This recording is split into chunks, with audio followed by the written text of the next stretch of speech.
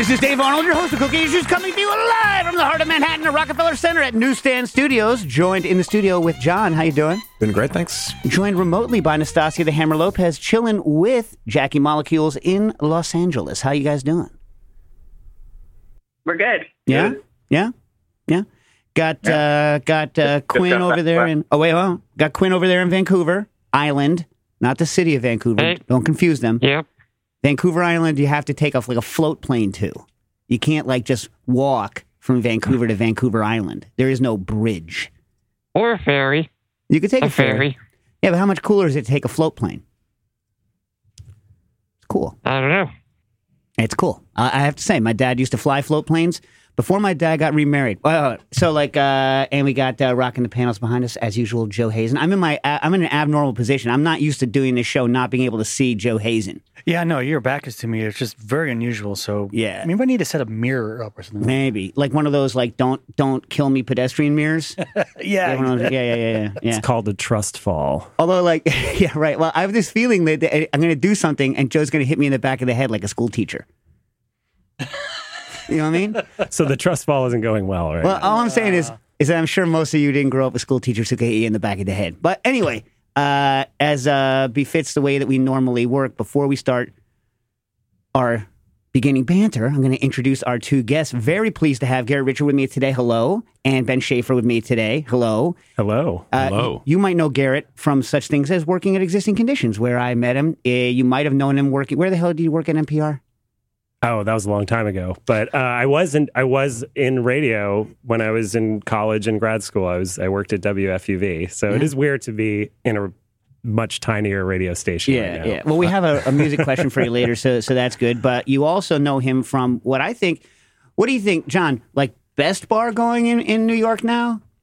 Certainly one of the best. Yeah. I don't believe in best anything because I think it's really a dumb thing to try to rank one person's achievement over another when everyone's doing different things. You know what I'm saying? Yeah, but if you had to, Garrett. Out of all my bar experiences in the last 2 or 3 years, well, I guess that's not saying too much because of the pandemic. All my bar experiences in the last 5 years, was really excellent. Let me put it this way. Here's what I'll say. I'll say this. I'll say if someone says, "Hey, there's you want to go somewhere?" I'll be like, "Yeah, let's go to Sunken Harbor. That sounds fun." Right? Yes. Yeah. You know what I mean? But Dave, I think one of the points as well is we lost so many amazing places in New York and in other cities during the pandemic that Sunken Harbor Club opening during that time was like a beacon of hope. Right. It's true. So that has that kind of the playing field was really wiped for a lot of our favorite spots, including the spot that I worked at with you. Unfortunately, Existing Conditions, formerly the best bar in New York, Oh. and now we're trying our best with Sunken Harbor. Well, Sunken Harbor is a fantastic place, and we'll talk more about it. We'll talk more about it in a little bit. But it's above Gage and Tollner.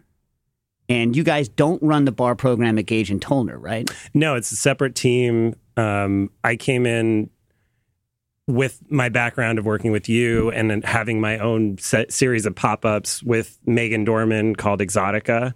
And Which are fun, by the way. If you ever, you can't do those anymore, right? Too busy. It was very busy. It was very crowded. It was a very pre-COVID kind of thing. Yeah. But Sunken Harbor is really the continuation of what I was doing at Exotica, which was kind of on my days off, and Existing when I was working.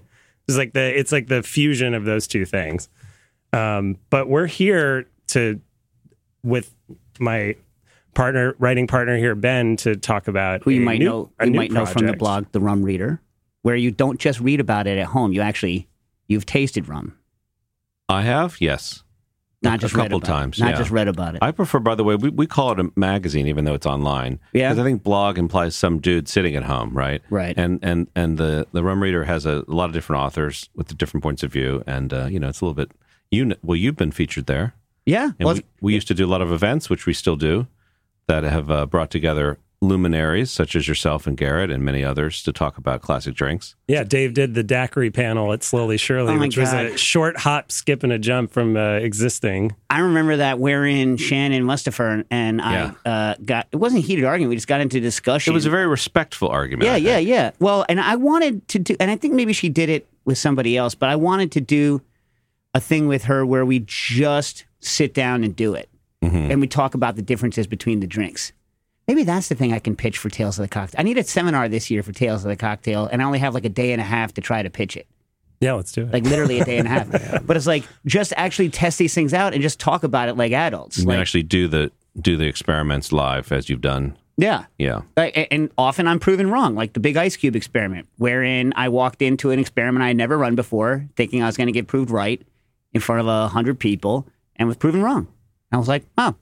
And then I walked back to Booker and I didn't walk because it was, It's a long walk from New Orleans. Yeah. Took an aeroplane, and then I guess when you're proven wrong, you need that kind of walk of shame across the country. yeah, but it made me super happy. But then when I got back home, I was like, oh, we're changing the way we make all our drinks. And they were like, oh, come on. And I was like, yep, big ice. Big Well, ice. I don't know if you remember this, Dave, but at the Slowly Surely event where Garrett was not present because I think he was working. I thought he was in the audience. No, No, you I were- was working that night. working. Oh, yeah. But I don't know if you remember what you told me about Garrett and his sort of unique status in your mind. Because, as you're talking about, there's people who disagree with you on things, or people say that you got to do it this way. Do you remember what you told me? Because I think it's a great characterization of your relationship, but also a little bit about Garrett and a little bit about you. You said basically that Garrett was always telling you that he wanted to do things differently than you wanted to do them at existing conditions. And you said if anyone else had said this to me, I'd say take a hike. But because it's Garrett, I'm like prove it. Yeah. And then you'd have him do the side by sides. Well- And so you said sometimes he convinced you. Yes. Well, look, like my operational mode is that if you no longer are willing to be proven wrong, then just step into the box. You know what I mean? Like that's it. You're not going to grow anymore. Life is growth, right? So it's like you're done. But often I would say to people, prove it to me, but I'm not really expecting them to prove it. But if Garrett said something, I'd be like, nah, I can't just dismiss what this dude is saying out of hand, because he doesn't talk out of his rear end very often, or ever really. You know what I mean? I try to cut it down as much as I can in these days. But what's weird about it is that Garrett will, he has a lot of things to say, but they're all considered, which is rare. You know what I mean? He has a lot of considered things to say. Anyway, if you're listening live on the Patreon, call in your questions to 917-410-1507. That's 917-410-1507. And if they're not on the Patreon, John, how do they get to be on the Patreon? Patreon.com/cooking issues. Yeah, check it out. Joining gets you access to the Discord, priority questions on episodes. Dave will always get to them. Awesome discounts at Kitchen Arts and Letters and other cool people that we partner with. Yeah, it's worth checking out and signing up. We got a bunch of different membership levels. So, yeah, what are you waiting for? Yeah, and next week on the show, we have he's in Connecticut. But still, It's still. We got Jacques Pepin on calling in next week, right. who I used to work with. And I'm on the, what's it called? Like he has some sort of like series of videos that are coming out where people... Holiday videos. I think they have come out today, maybe? Yeah. I think they come out today. So I did a frozen... No, there's a series of videos. Uh-huh. One comes out every week. When's the one that I'm doing coming out? I believe January 11th Some or holiday. 19th. Some holiday. January 11th. It's a Gosh. full thing. When's Epiphany? It's I a don't full even make thing. Epiphany. I don't even make Epiphany. Well, people need a whole year to prepare to make your thing, probably. Yeah, no, I made it simple. It just freeze grapefruit juice. It's like a freaking aquavit granita with grapefruit juice and in acid, and you stir it, and then you put the ploosh in it because Did you acid that grapefruit? I think so. Come on, I might have just added some lemon. I don't remember. I tried to make it as you're not a bonehead, people out there. I'm not calling you boneheads, but I tried to make it as normal mo as possible for people that they could just go make it. All you need to own is a Ziploc, people, and aquavit. Although I even told them you can make it with gin. It's vastly inferior with gin, but go buy Linny. Okay, we're doing Linny. I mean, yeah. Well, what if they don't have access to Linny? What if they have the other one? Whatever, man. Whatever. All right. So before we get into the fact that you guys are here, which is you have a book coming out in May, give them the title of the book. Tropical Standard. Is That's the name. the title of the book. And the slug. Standard. Give me the slug underneath. So the full title is Tropical Standard: Cocktail Techniques and Reinvented Recipes. And the concept is kind of merging the streams. It's third stream cocktail. It's bringing together the craft cocktail revival, the tropical drinks canon, and the cutting edge techniques that I associate with people like Dave Arnold. Oh, that jerk. Yeah. We'll get into this in a minute, but we don't want to miss a time to shoot the breeze because it was Thanksgiving. So what'd you guys do for cook? I hear John heard you were sick. Yeah, it's not fun. Yeah, I mean, ate well Thursday night, but then sick for the next 2 or 3 days and was not able to enjoy all the delicious leftovers, which is my favorite meal of the year. So I was very sad. I once again anticipated not having leftovers because I am no longer the child. I'm not going to my mom's house. So I was like, I'm not getting any leftovers out of this. And I didn't get any leftovers out of this. So before I went to Thanksgiving, I put a turkey in a 15-pounder in my fridge. And when I got home, next day, In there. I cut that sucker up and I low temp the breast for sandwiches. I braised the dark meat for like hash and whatnot. You mean you made to order leftovers? Yeah. Okay. Yeah. You only need the presentation once a year. So you didn't make the sides and all that. You just made the turkey for sandwiches. I'd already made stuffing so many times this year because of the Chang thing that I Right. didn't. But I did make more cranberry sauce But because what Dax about loves that stuff. I don't know how I felt about the skin thing. Would you do that again? Yeah, Yeah. Okay. I don't know. I feel like I want the skin around my turkey. but there was no turkey. What do you mean? What, we're 86ing the skin? I had my presentation turkey Okay. at Thanksgiving. Okay. And from here on out, I want turkey breast sandwiches. Okay. I want. Last night, I took my my toast oats and I made like a Thanksgiving stone bowl. Yum. Delicious. That sounds really good. Oh my God, so good. Dax was like, "This is my favorite stone bowl ever." You know what I mean? It's the rice and the always with an egg on the top, right? The rice, the chopped up dark meat that I had braised, and what else did I put on? Carrots, peas, like pot pie stuff. A lot of the gravy because I had a boatload of gravy because I had the carcass, right? And I think scallions and fried onions. Yum. Yeah. Sounds really good. I mean, you can't lose with that, No. right? It's not a losing proposition. Yeah. And so then I had the skin, and I was like, I'm going to cook this so that it gets real thick and crunchy. And I did. And you know what? The other side I made mashed potatoes, but I made it the way my mom used to when I was a kid. I put carrots in it, and Dax was like, I don't like this. He didn't even eat it, so he doesn't know whether he likes the taste of it or not. Ow. He doesn't eat anything orange because he thinks I'm slipping pumpkin in there, and that's the one thing he's allowed to say he doesn't like. What's the thought process with the carrots and the potatoes? Is it to just give like some of that sweetness, or Are they mashed up as well? It's just like little bits of carrot Mashed. mashed. So you mash them together. Yeah. Yeah, my mom used to could be do that good. all the time when we were kids. I never heard of It's that. We always good, had right? it with fish. It's good, right? Yeah. is it just to sneak vegetables into? It tastes No, good. it's got a nice little sweetness. Yeah. So the extra little probably like sugar. Yeah, Yeah. it tastes good. I always thought mashed potatoes Nature's were a bit dull. sugar, carrots. You always saw what? Mashed potatoes are a little boring. No. Here's what you got to do. First of all, you got to mash them right. How do you mash your potatoes? I have people for that. Okay, what do they use? I think also I grew up in an era where my mother, as a professional woman, was a fan of labor-saving cooking. Even though she was a gourmet cook in the sort of Julia Child, Time Life International cookbook kind of stuff, she made amazing stuff, but she would not waste time mashing a potato. So I feel like there were maybe that box of flakes was sometimes involved. That's more of a baking ingredient. Yeah. Yeah. I don't know, but I mean they can be good, but I don't obsess over them the way some people do.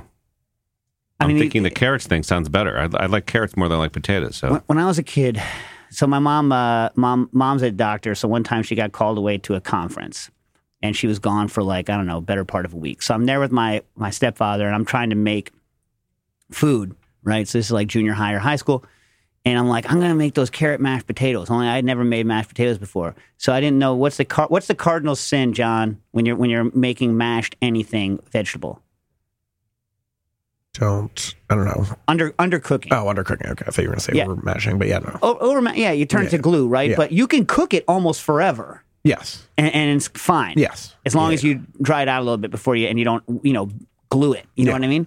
So I didn't cook it enough. And I was sitting there and I was like, why don't these things mash? Too hard. They're too hard. I was like, first I think I made the pieces really big. So you know how long it takes to boil a potato if you don't cut it into small pieces? Yeah. Yeah. And I was like, this is not right. I was like, thanks for coming home, Mom. When she came home and I made her make it. But then Gerard, my stepfather, has never let me forget this.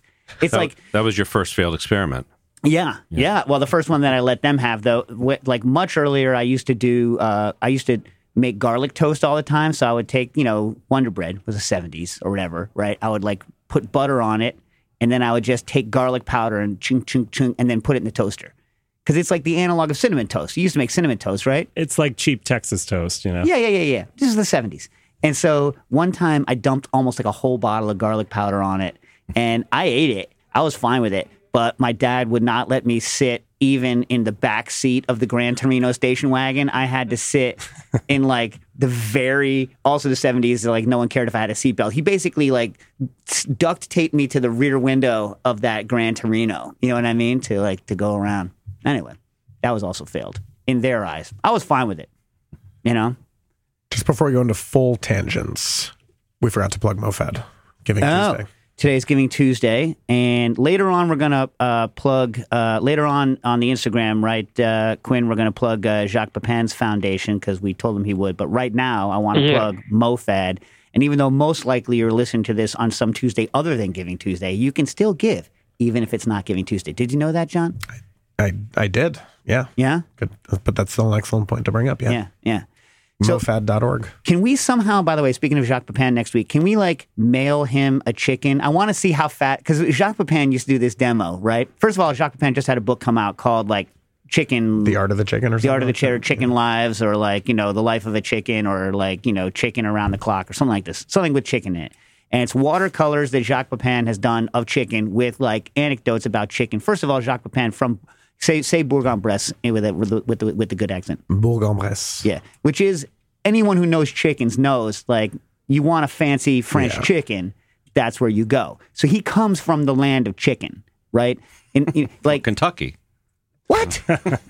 Well, in America, you'd be surprised to know, if you're not fully dipped in chicken history, where do you think Chicken Central in the United States is? Not right now, but where is the genesis of the American? There's Rhode Island Reds. Yeah, right? that's the thing. But where is it? It's a, I'll give you a hint, it's a peninsula. Oh, it's a peninsula. No one's going to guess it. Be very surprised. Florida. No, but that is a peninsula. No offense, Florida, but if we cut you off, no one would notice. I'm just kidding. I'm just messing with you. I love you, Florida, especially South Dade and your Easy fruit. target. Especially Hey, listen, we're going to be talking tropical drinks later, and like, you know, can't have tropical drinks without Florida and parts of California. Anyway, anyone? The Upper Peninsula of Michigan. No, although that's an interesting choice because there is a very good agriculture there. Yeah. No, it's Del Mar. Okay. Delmarva. Delmarva, yeah. Delaware, Maryland, Virginia. That's Yeah. where all those three states share a border. Yeah, that's it. That's where chickens were invented. That's where the modern chicken was invented. Without them, Is that reflected in Jacques Pepin's watercolors?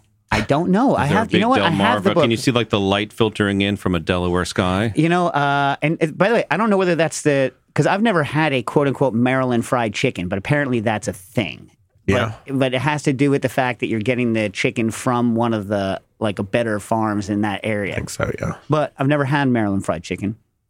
What's that other weird fried chicken that we've never had? The one from like Cleveland, right? Oh no, it's some small town. It's a small town, and I don't know. In Ohio, though, right? Yeah. Speaking of Ohio, Stas, how was Ohio Thanksgiving?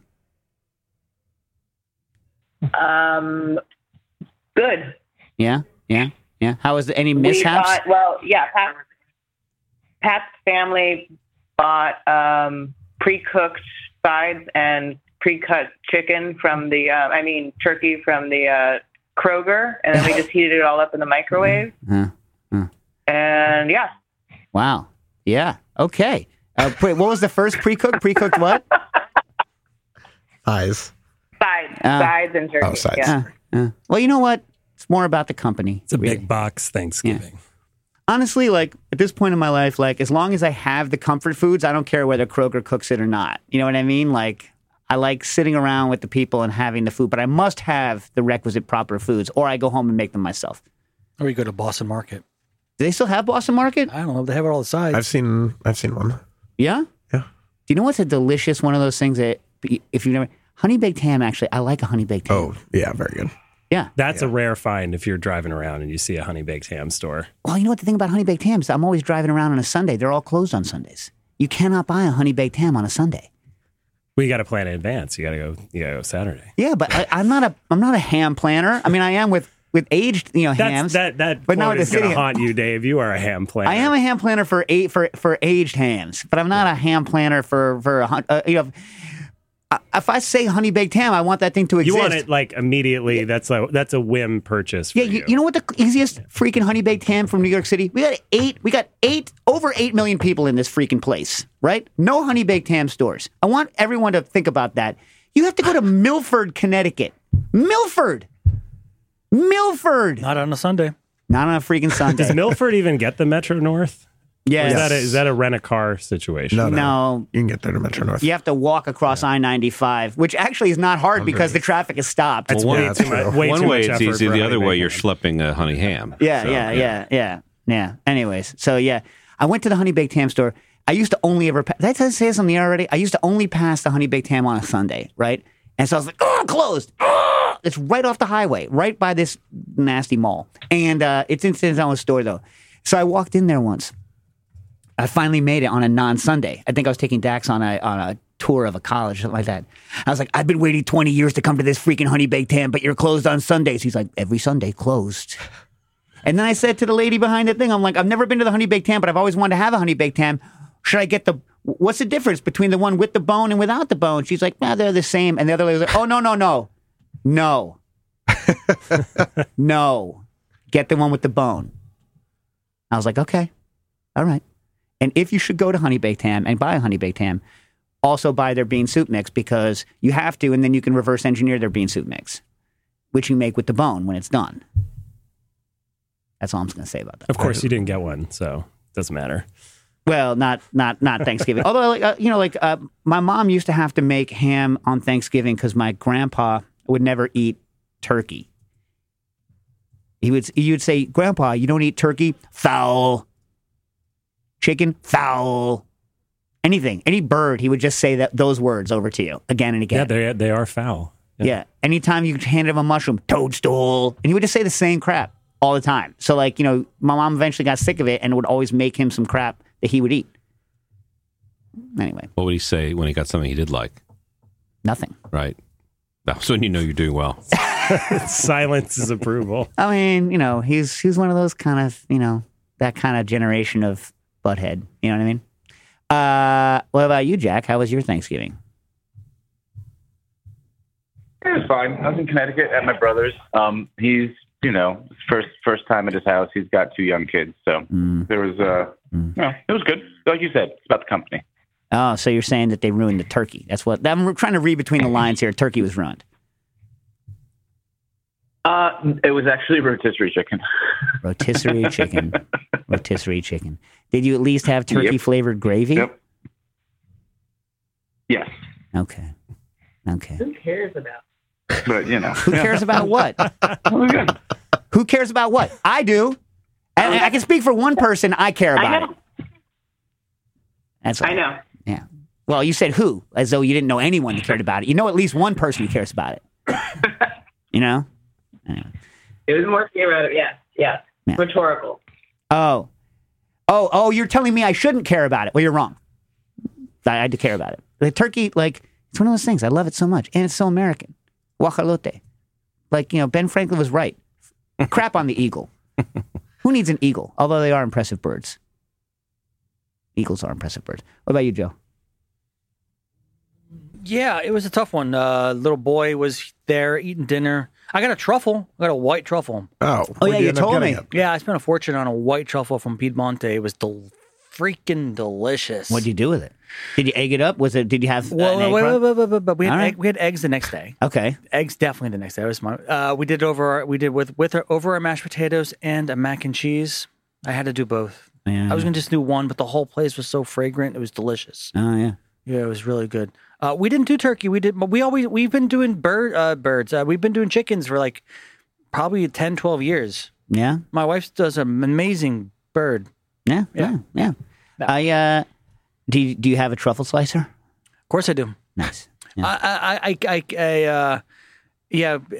Truffles became a kind of a tradition in the last 5 years. So I went ahead and bought a very nice one. Oh, nice. Yeah.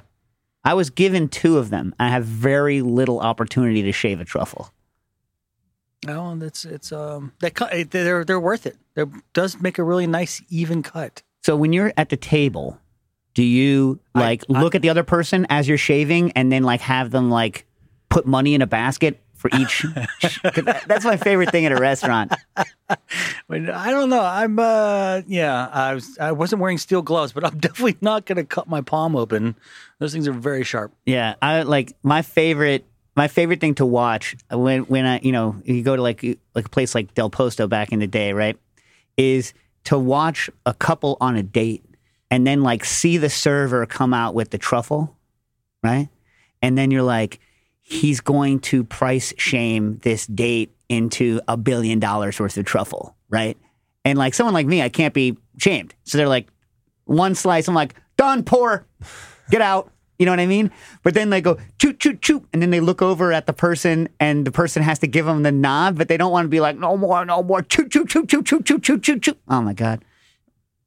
Don't you love that? I feel like there's potential to rewrite the Pepper Boy sketch that Dana Carvey was in SNL, but based on truffles, right? Is that the freshly ground pepper? Yeah. With the fetch. Yeah, I feel like there's an updated version of it, but involving with truffle truffles. And maybe the price shaming thing. Yeah. Yeah. Stas, you like to see someone get price shamed into $1 billion worth of truffles, don't you? It's hilarious.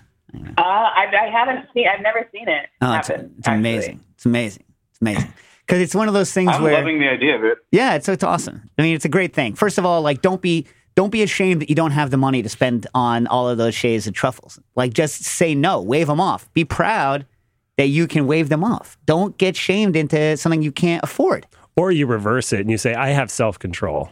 I understand that there's only so much truffle for the restaurant. Oh, you're so nice. Yeah, you become a martyr. Yeah. You're like, Or like Joe, you bring your own. Can you imagine? Could you imagine? You wave off the dude, and then you're like, ching, ching, ching, ching, ching, ching. I'm back, and it's like that person who carries the salt shaker with them, and like, can you maybe put your own salt on? John, what would you do if someone came into Temperance, ordered something, and then like whipped out a truffle and started shaving it?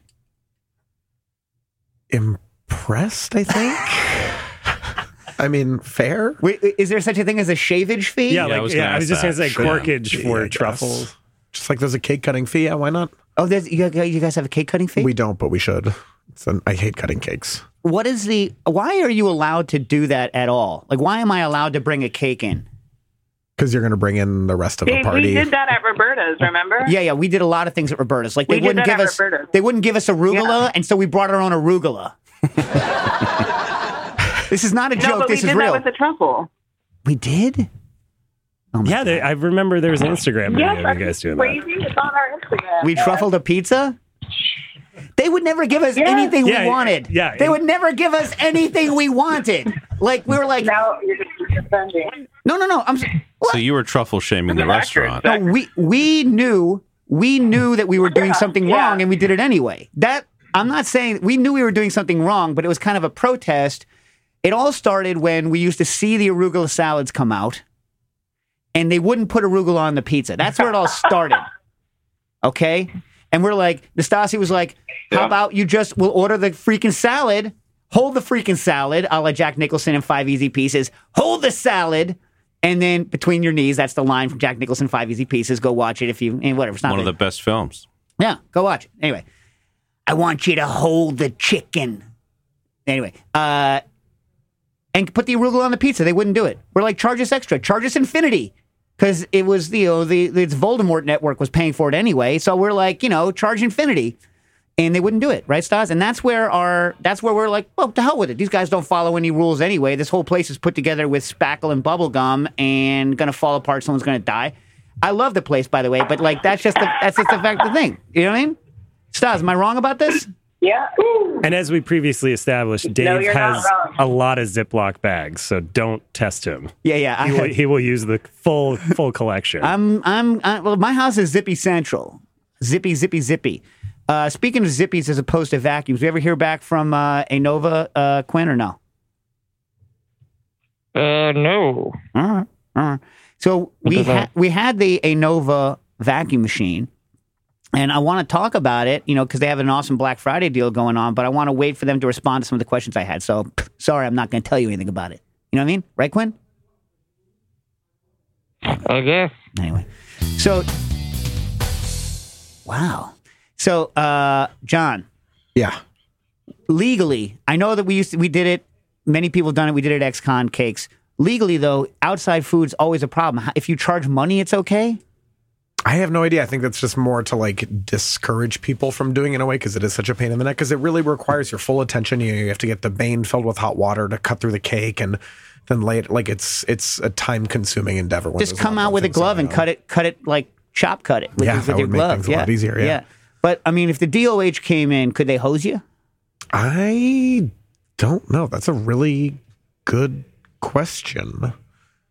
We've got some elves walking by. No, it's not SantaCon time, is it? Is it the elves are here? The white elves? Yeah. Oh my God. Yeah. Oh my God. I don't have a sound effect for that. Oh, geez, Louise. You got to get that next week. Oh my God, I'll pay $50 to anyone who goes out and leg swipes one. What? Just goes out, and like what was that game where you get like in Tekken where you get down and you like swipe their legs out? Oh, yeah. Anyway, Take the knee. Sweep the leg. sweep the leg. But All right. they have candy canes in their hands. They essentially have a third leg, so I don't think that would work. Yeah, they saw you coming on that one, Dave. Those things are weapons. I was assuming they were going to try to hit you with that they're doing some sort of like Yoshimitsu situation with that thing and they're going to like hit you with it. Around. Anyone who's in a costume in New York City, I think it's an aggressive move. I think that something's amiss. Although I guess it is Rock Center. It's kind of the territory. I don't know. SantaCon's the worst thing that's ever happened. You guys, you've never done SantaCon, have you? Please say no. No. Please, anyone who can hear us, don't do SantaCon. Dave, very quickly, Dave, as an aside, I was responsible for shaming SantaCon out of coming to Bushwick. They were trying to move to Bushwick, and at the time I used the platform of Nighttime Heritage Radio to kind of get all the local bar owners to shaming them away. And That's a good worked. move. That's a good. I'm very proud of that. That's a good move. No small child needs to see a 21-year-old puking Santa on the side of the street. No child needs to see that. Yeah, the worst. You know. The worst. Anyway, Unless it was like that scene in 12 Monkeys. I don't remember. Is that Brad Pitt movie?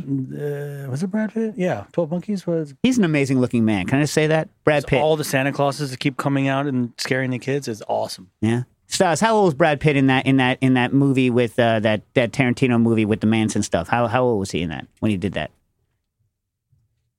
Like 50, right? I don't know. Looks fantastic. The Once Upon a Time in Hollywood? Yeah, looks fantastic, that guy. Anyway. Yeah, that was only a few years ago. Yeah. All right. So let's get to this book now that we've appropriately shot the breeze for half of the show. Let's get to the book. So first of all, I think as you said, Ben, like it's kind of weird that and let's get this do this question before we get to the book because it's it goes to the someone asked it who asked the question about the word tiki? Someone asked the question about the word tiki. Where is it? Do you guys know? Can you find it for me, Quinn? I don't have the document open right now. 1 second. Anyway, somebody asked it, and so we'll get to it eventually. But yeah, it's a very specific thing. People have been moving away from tiki. It's an interesting time. So when we say tropical, like tropical is kind of the more modern term that encompasses what's. Let's just get it out of the way now. Yeah. Well, I think some people erroneously say that tropical is like the euphemism for tiki, that it's replacing the term. I don't see it that way. For me, tropical drinks are a big tent, and tiki is one slice of that. Whereas when we're talking about tropical drinks, we're talking about drinks that have a Caribbean heritage that, isn't only through the lens of Trader Vic and Don Beach. These are drinks that come from Cuba, that come from Jamaica. And a lot of the things that Garrett had worked with is more with those direct sources, as well as obviously the guys from California and Florida and other places. So the idea is that lots of things can be really tropical drinks are about celebrating tropical produce, which is, amazing to taste. And also the traditions of the people who lived in the tropical regions and the things that they were doing. So I don't see it as a replacement for tiki. I think it's just a bigger thing to talk about. Right. So, but then before we get into the book, so then is there a disentangling between, for instance, love of the 50s and 60s, love of kitsch culture, and like this style of drink? Because those those cultures have been merged for so long, but I don't even know kind of what the current thinking is of like that style. Like, are people still listening to like surf music, and where does that fit in with modern like culture and with this culture? Where like I think obviously the visuals? Garrett can talk about that because I know Garrett is very knowledgeable about those things. But the book itself, Tropical Standard, it's not a kitsch culture book. Oh, yeah, we should get that out of the way first. We're talking about the classic drink, experiences, which are nothing to do with how you dress or what music you listen to. But obviously, there's a certain kind of people that I call them like Cold War reenactors. They really want to go back to the 50s, and they want the drinks of the 50s. They want the clothes of the 50s. Right. Sometimes they want, the politics of the 50s, right? Yeah. And that's the problem. That's not really what we're coming from. We're trying to celebrate these things that are actually, some of them are a lot older than that. Things that were from the 1890s and 1910s and 1930s.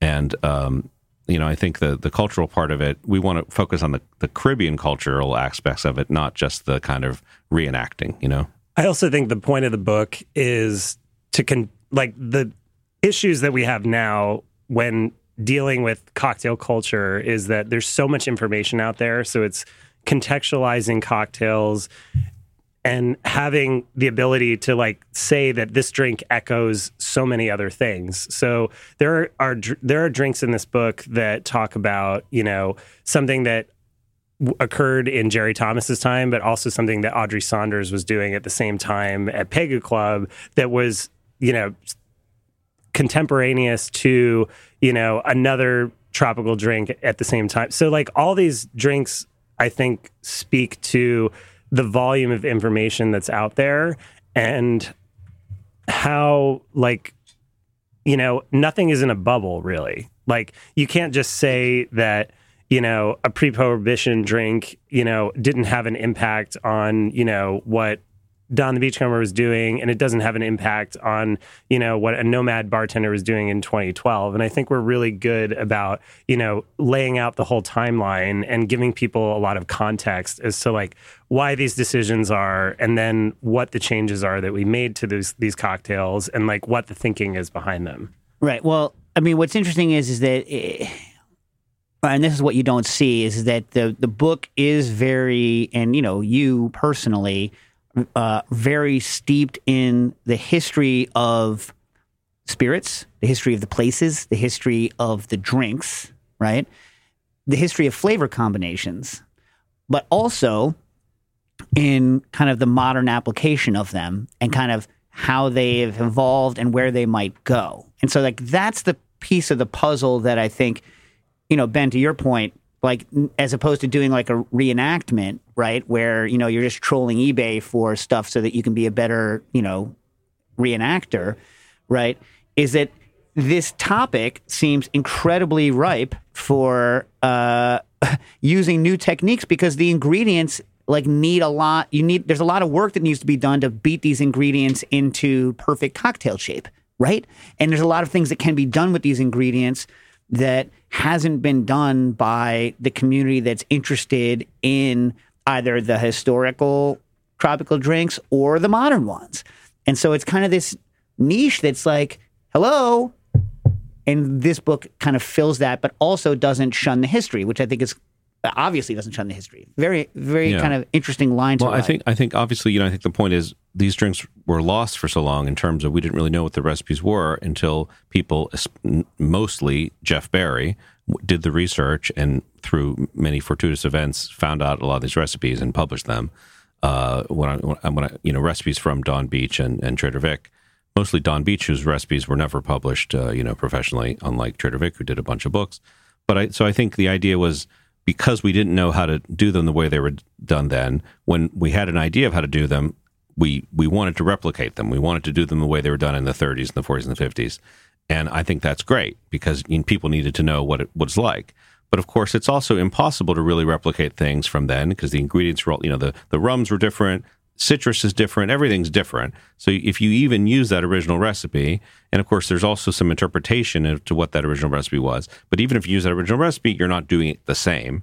So I think what Garrett was able to do is try to think, what's the intention and how can we get closer to the intention, even if we do things a little differently in the technique. Spirit of the law versus letter of the law, Right. Well, right. You're not an originalist. Yeah, exactly. But, the fun thing is that you would always try to go as far out of your way as possible to see what the target was they were aiming at. And I think the thing that most people don't ever do is like, did I tell you about this? The other day I had to make these historic, quote unquote, Manhattans from... oh, no. Yeah, I had to make these Manhattans. They're the first published Manhattan recipes, bizarre recipes, right? And, a modern bartender looks at these recipes and like, this is filth. You know what I mean? Yeah. This sucks. And so you don't make them. I made them. They were delicious. They weren't a Manhattan. They were delicious. You know what I mean? So... what was different about it? Oh, well, first of all, one of them had dry vermouth, and probably a lot of vermouth too, and simple, a crap ton. Yeah, it was basically one was more dry vermouth than whiskey with a little bit of simple, and the other one was 1-1 sweet and whiskey, both good, both real good. Not a Manhattan, good. Anyway. I digress. But my point is that you always are like, what is it that they were actually making and doing? And you taste it and you're like, oh. And then you can decide what you want to do. But you never dismiss out of hand something that somebody did. No, I don't make edits until I've made the original and, try to figure out what they were going for. I mean, a good example in the book is we try to recreate the Navy grog that was served at the Trader Vic's locations, which that is a recipe that is still under lock and key. There's a lot of interpretation as to what the syrup is in it. Some people say it has cola nut, allspice, whatever. That's a whole separate issue. But the whole point I'm bringing this drink up for is that drink is about the grapefruit. It's about the grapefruit popping. It's about it being a nice, sour, refreshing grapefruit drink. And the only way really to achieve that is to use acid adjusting and make the grapefruit the star of the drink. And people that have that cocktail, we serve a version of it at Sunken Harbor Club called the Rime of the Ancient Mariner. It's basically the Navy grog that's in Tropical Standard. And people don't know that I've made those changes to it and that there is that technique. And I think that's when I think we're on the same page with this. It was very much the same way at Existing, where the work should sort of be invisible to the average person. And someone should just pick this up and be like, this is an amazing Navy grog. They shouldn't be like, so what'd you do with this? It seems like there's something different about this, maybe a little bit, but I don't want the work showing when somebody's experiencing the drink. Yeah. What's that pounder you served me?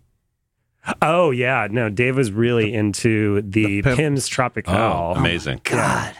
Which is, we have a different version of it in the book that's a little bit easier for the home bartender, but the Pimm's Tropical is a great. I mean, that kind of speaks to the larger tent of tropical drinks versus faux, Polynesian or tiki is that definitely falls into things that people are actually drinking in hot weather, and it's just so refreshing, that cocktail. God. Do you have that one, John? Yeah, I think so. Yeah, because after you pounded the first one, I think I had to order my own. Yeah. I could not put the drink down. It was ridiculous. I like that Dave was upset that not every table had one. Well, it's like if someone makes this product, right? Everyone should have the product. Yeah. It's like, if imagine if, you had invented the bicycle and everyone was walking around with something with square wheels on it. And you're like, get a bike. Not that your other products are square wheels. Right. I'm not saying that they should try it. All right, let's get to some questions and then we'll get back to the general. But are we giving the general correct picture of the book? Well, I think so. I think the point is, you wrote an amazing book, Liquid Intelligence, right? And you implemented a lot of ideas in your bars through that. I first learned about acid adjusting at Existing Conditions. I think acid adjusting sort of postdates Liquid Intelligence. You talk about some things that are related, but you don't really lay it out. That really happened at Existing Conditions. But I mean, those techniques like acid adjusting is such a simple thing to do. and makes such an amazing impact, especially in tropical drinks, which, every time you add another juice, you're adding mostly More dilution, water. right? Yeah. Right. So it solves that pretty much the main problem of tropical drinks, which is you don't have to have flavor and dilution going, in parallel.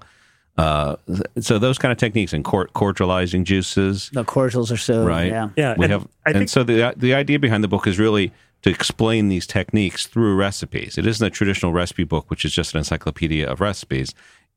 You're learning recipes, but they're really there to show you how to use these techniques and then how to use those techniques in drinks of your own. Now, I'll say this now because I'll probably forget later. When does it go on pre-order? It's coming out in May You can 15th, right? pre-order it right now. If you go on Instagram, you can find our page at Tropical Standard Book. If you go on Facebook, you can find us at Tropical Standard. And there's a link there where you can pre-order it. It does come out in May. Pre-orders are really helpful. They really get the fires going. Yeah. Can you pre-order through Kitchen Arts, John? I think so. Well, I don't know if We'll figure it out. We'll figure it out. we'll but- have to work on that. But here's the thing about pre-ordering people. If there's a good amount of pre-orders, it means that the publisher will do a bigger print run. And then what happens is when a book comes out, if there's a decent print run, it'll get better placement on the shelves. Because people will be like, oh, there's a lot of pre-orders for this book. They'll put the book up in better places, and that will cause it to sell more. So pre-orders are good. Yeah, exactly. And Appreciate to it. jump on what Ben was saying, I think a bit like the quick pitch that I give to everybody for the book is that it's technique oriented. And there's a lot of books that deal with these types of recipes that don't go into like, how do you flash blend properly? How do you shake properly? How do you do frozen properly?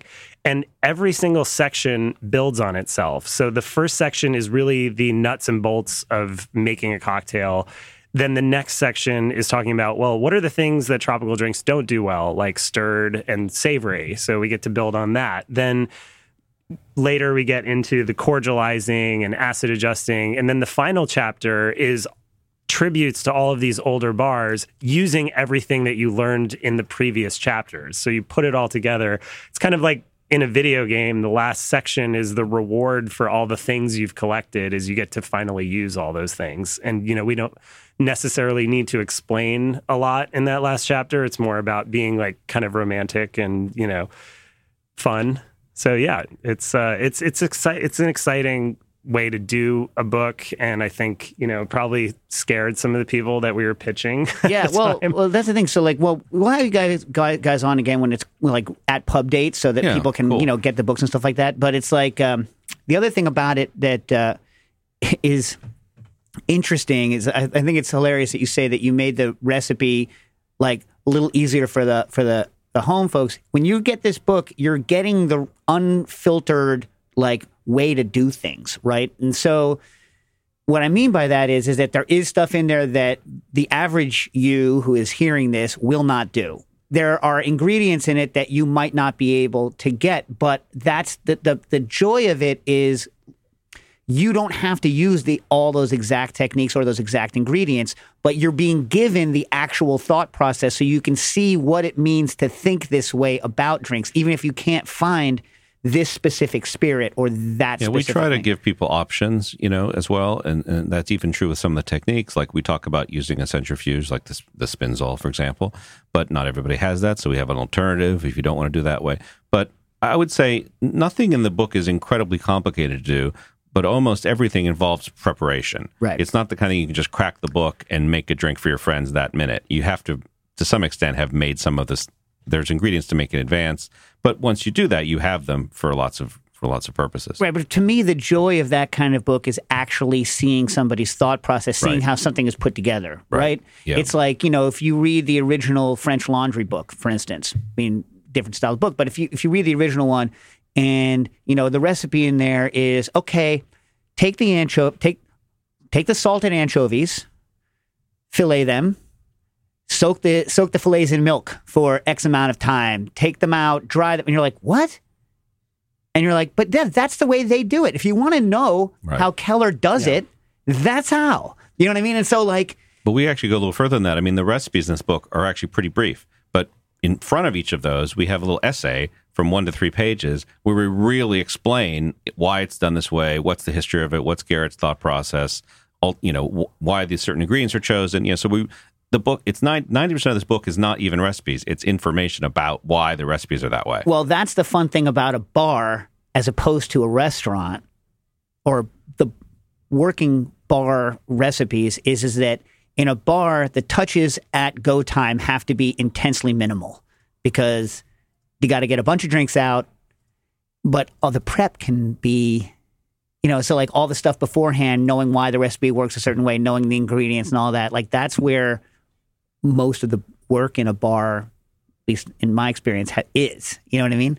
And I did workshop most of these recipes during COVID, either in an apartment in New York or in South Carolina. So I do think it's semi-reasonable to ask people to make these things. But again, but my point is I did it in very hard conditions. Anyone who does this will wow their friends and family, and it's not that much harder than doing it the normal way. And you can look. Also, here's another thing I say.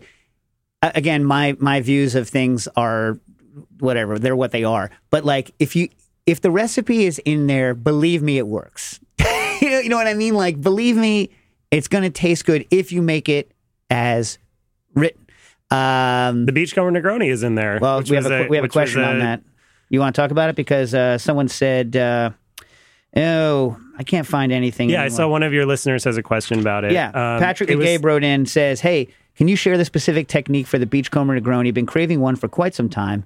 Love the show and Sunken Harbor. Yeah, thanks. Awesome. Patrick. All right, so you want to go into it there? Yeah, pre-order the book. Yeah, it's in the book. But I think we can talk about on the air, we can talk about sort of the genesis of it, which was at Existing Conditions, when we first opened, we had the lemon cordial, which was used in the portfolio cocktail that Jack Schramm came up with.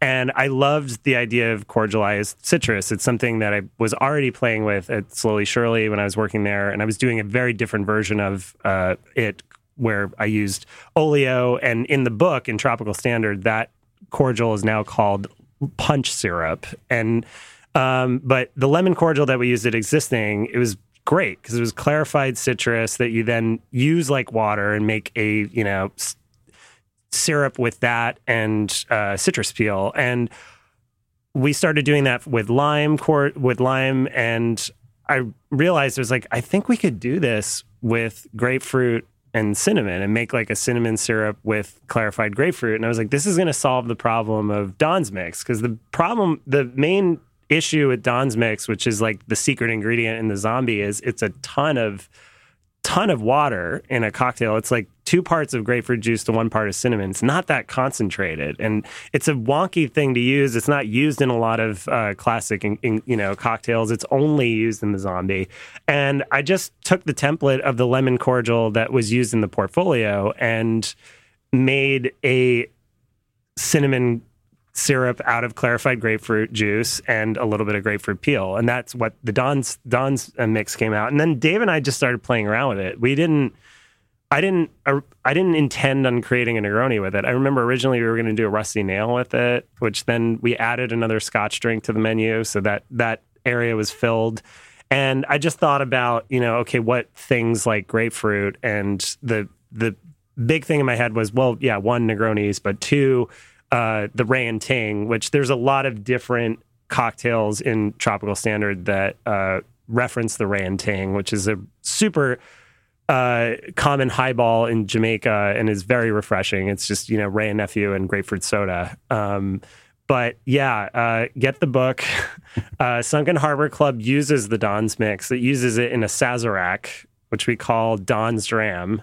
It's a pretty badass cocktail. So what? Get the book for the exact spec. I'm not going to give it if Garrett's not going to give it. Here we make you buy the book, but you can DM me. Maybe we can give a little bit out. But it's also that the Don's Mix is a versatile ingredient to do split base citrus with other cordials, a mixture of that and lime cordial in mezcal is great. Yeah, the mezcal drink you did with it was really good. Yeah. If there's enough salt involved. We use the Saratoga water with that. It was a mixture of the Hawthorne 3 Saratoga water, the Don's Mix, and lime quinine cordial. It was good. That's the other thing about the book. There are very few syrups and things, projects that we ask you to make in the book that don't have other applications. And we even make suggestions outside of the book. Like there's in the first chapter, there's like a mango puree that we give you because mango puree is very expensive to buy. And, we're like, we don't have a recipe for it, but use it in Bellinis, use it in this, and there's a lot of suggestions to be like, this is a starting point for you to make more cocktails with and to then put your own creativity into, which I think is important because I think sometimes people will just follow the book and be like, well, I guess that's all I can do with, syrup X. And yeah, the book has 84 of Garrett's recipes, a lot of which are historically based, some of which are more his own creations. But yeah, it's not just about that. It's about using these ideas to do your own stuff. Right. Well, that's why I'm saying that it's like if you read it carefully, it's a way to think. You know what I mean? Yeah. A way to think, a way to proceed on working with flavor. Jack Rieger writes, super fans of the Mai Kai in Fort Lauderdale have told me about the Grandfather Barrel, a barrel of rum left over from catering that is aged in the restaurant's fridge. Aged in quotes, probably, right? Anyway. It's in a real barrel. Yeah, keep going. Right. But yeah, no. I have know you about had this. a Grandfather Barrel, and do you experiment with aging tropical drinks? Is the Grandfather Barrel all hype, or is there benefit to aging citrus forward cocktails? Oh, wait, they do it with leftover cocktail, or they do it with leftover rum? I think the idea is it's the whole thing, right? So Ben and I, we interviewed the GM of the Mai Kai for the book, who's really helped. So as it was Garrett's talking about the last chapter of the book, it talks about the classic bars and the classic bartenders. So Mariano Liquidini at the Mai Kai is somebody that we profile heavily. And have you had the Grandfather Barrel? So originally the rumor was that they have their own rums that they age for this, and it's great, and what have you. The curtain has kind of fallen down a little bit on the mystery of the Grandfather Barrel. He is correct. It is, from what I gathered, talking to him and talking to other regulars that are there, is that I think what happens is they batch a lot of the barrels, like for private events. So it's not bar mat bingo. No, it's not Bar Mat Bingo, but right. I'm pretty sure it's an old batch that then they give to people. And who knows why somebody originally wanted it. Maybe there was somebody that had acid reflux that was like, I like the older one because it's less citrusy. Like, who knows? But the one thing that is interesting that I took away from the Grandfather Barrel, and I've seen it at other older tiki bars like the Tiki Tea and whatnot, and I use this at Sunken Harbor Club, and it's in Tropical Standard, is if you want to freshen up something that doesn't, it's sort of balanced, but needs like a little extra zhuzh. When I was served the Grandfather Barrel, it had a couple of spent lime shells on the top. And I think the idea was that they were trying to restore some of the broken down lime oils that had gone away. And it was interesting. Well, it's like what you do with cordial-based stuff, too. You peel on cordial. Yeah. Peel on cordial all day. Yeah, if you're running a bar and not using lime peel or lime oil in some way, you're wasting so much of your lime dollar. That is just stuff you were throwing in the garbage. You're throwing money in the garbage if you're not using that. But yeah, the Grandfather Barrel it was fine. I wouldn't recommend it over the regular one. And when did they start doing this? So it's above 20% ABV, so it's not diluted. It's it's batch. It's pre-diluted. It's apparently old barrel batch. I don't know how long. Is this something they started doing 30 years ago or 15 years ago? They probably regularly would have it for events because they have a private event space that I think they're demolishing now. But if you like rum barrels, the Sunken Harbor Club has one on the menu, and it is definitely one of the staff's favorite drinks. So you should come by. And we have one in the book as well. Yeah, it's the same recipe, and it's delicious. Yeah. Well, you should always go to Sunken Harbor anyway. You really should. Okay. Denier writes and says, what music goes best with Garrett-style drinks? Yeah. I've been Sounds of the Surf. Yeah, no, I've been putting together a pretty long playlist of what I play. All shellac, all Albini music. Yeah, exactly. Yeah, no. All Tiny Tim. Oh, that's so weird. Tiny Tim and shellac. Oh my God.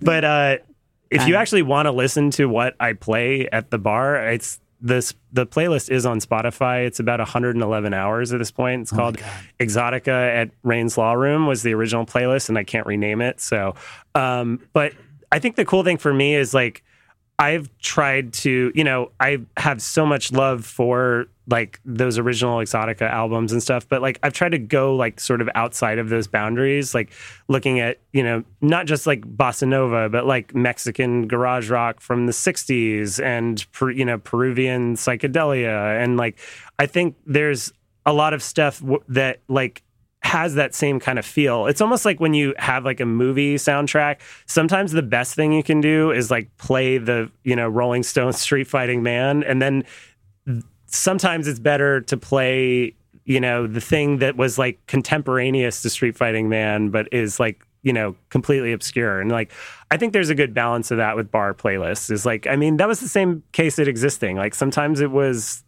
the jam was like the weird obscure thing that Damon put on the playlist. And then sometimes it was like the song that everyone knows the lyrics to. I mean, I think the main problem at XCOM, because we gave total control to like whoever was doing it, right, is that you do need, and we didn't always have like the hook into like everyone, right? So if you're going to play, Nigerian disco, which is amazing, you know what I mean? Which I do have on that playlist. Yeah. You need to a little bit. Yeah, but you need to put in something that everybody knows.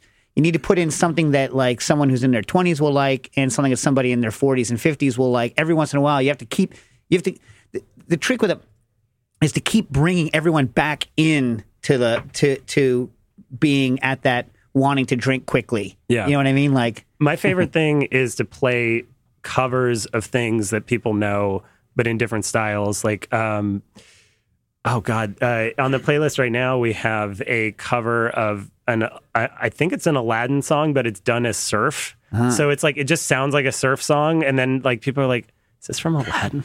It's like, or it's actually Little Mermaid, which makes thematically more sense. Yeah. I did manage to fit into Tropical Standard. We have a reference to Vicente Fernandez and, pretty lengthy discussion of George Clinton, both in cocktail context. So there is some musical content to the book as well. I mean, almost anything that I can think of, with the exception of the 8-minute intro song of Maggot Brain that George Clinton has ever done, makes for good drinking music. You know what I mean? Well, the point is obviously you can't think about funk without thinking about him now, and funk is also a term from rum. Yeah. And there's of course the Dr. Funk cocktail.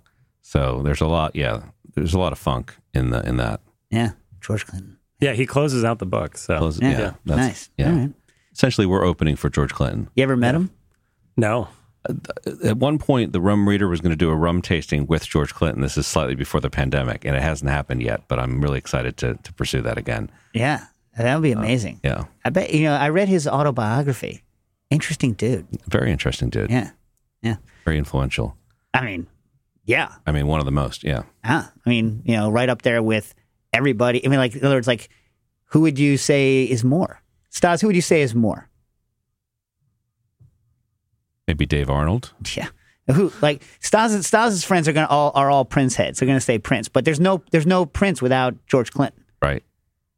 James Brown. Yeah. Oh, wait. All right.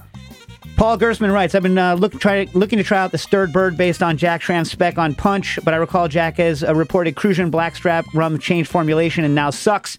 Any advice on substitutes? Yes, Worthy Park 109. It's awesome. It's very molasses forward. It's higher in proof and it's less sweet. It's really good. All right. And for those of you that care, that it's 1 part of the Blackstrap, 3/4 clary lime, half clary pineapple juice, half pineapple syrup, unclarified, half Campari.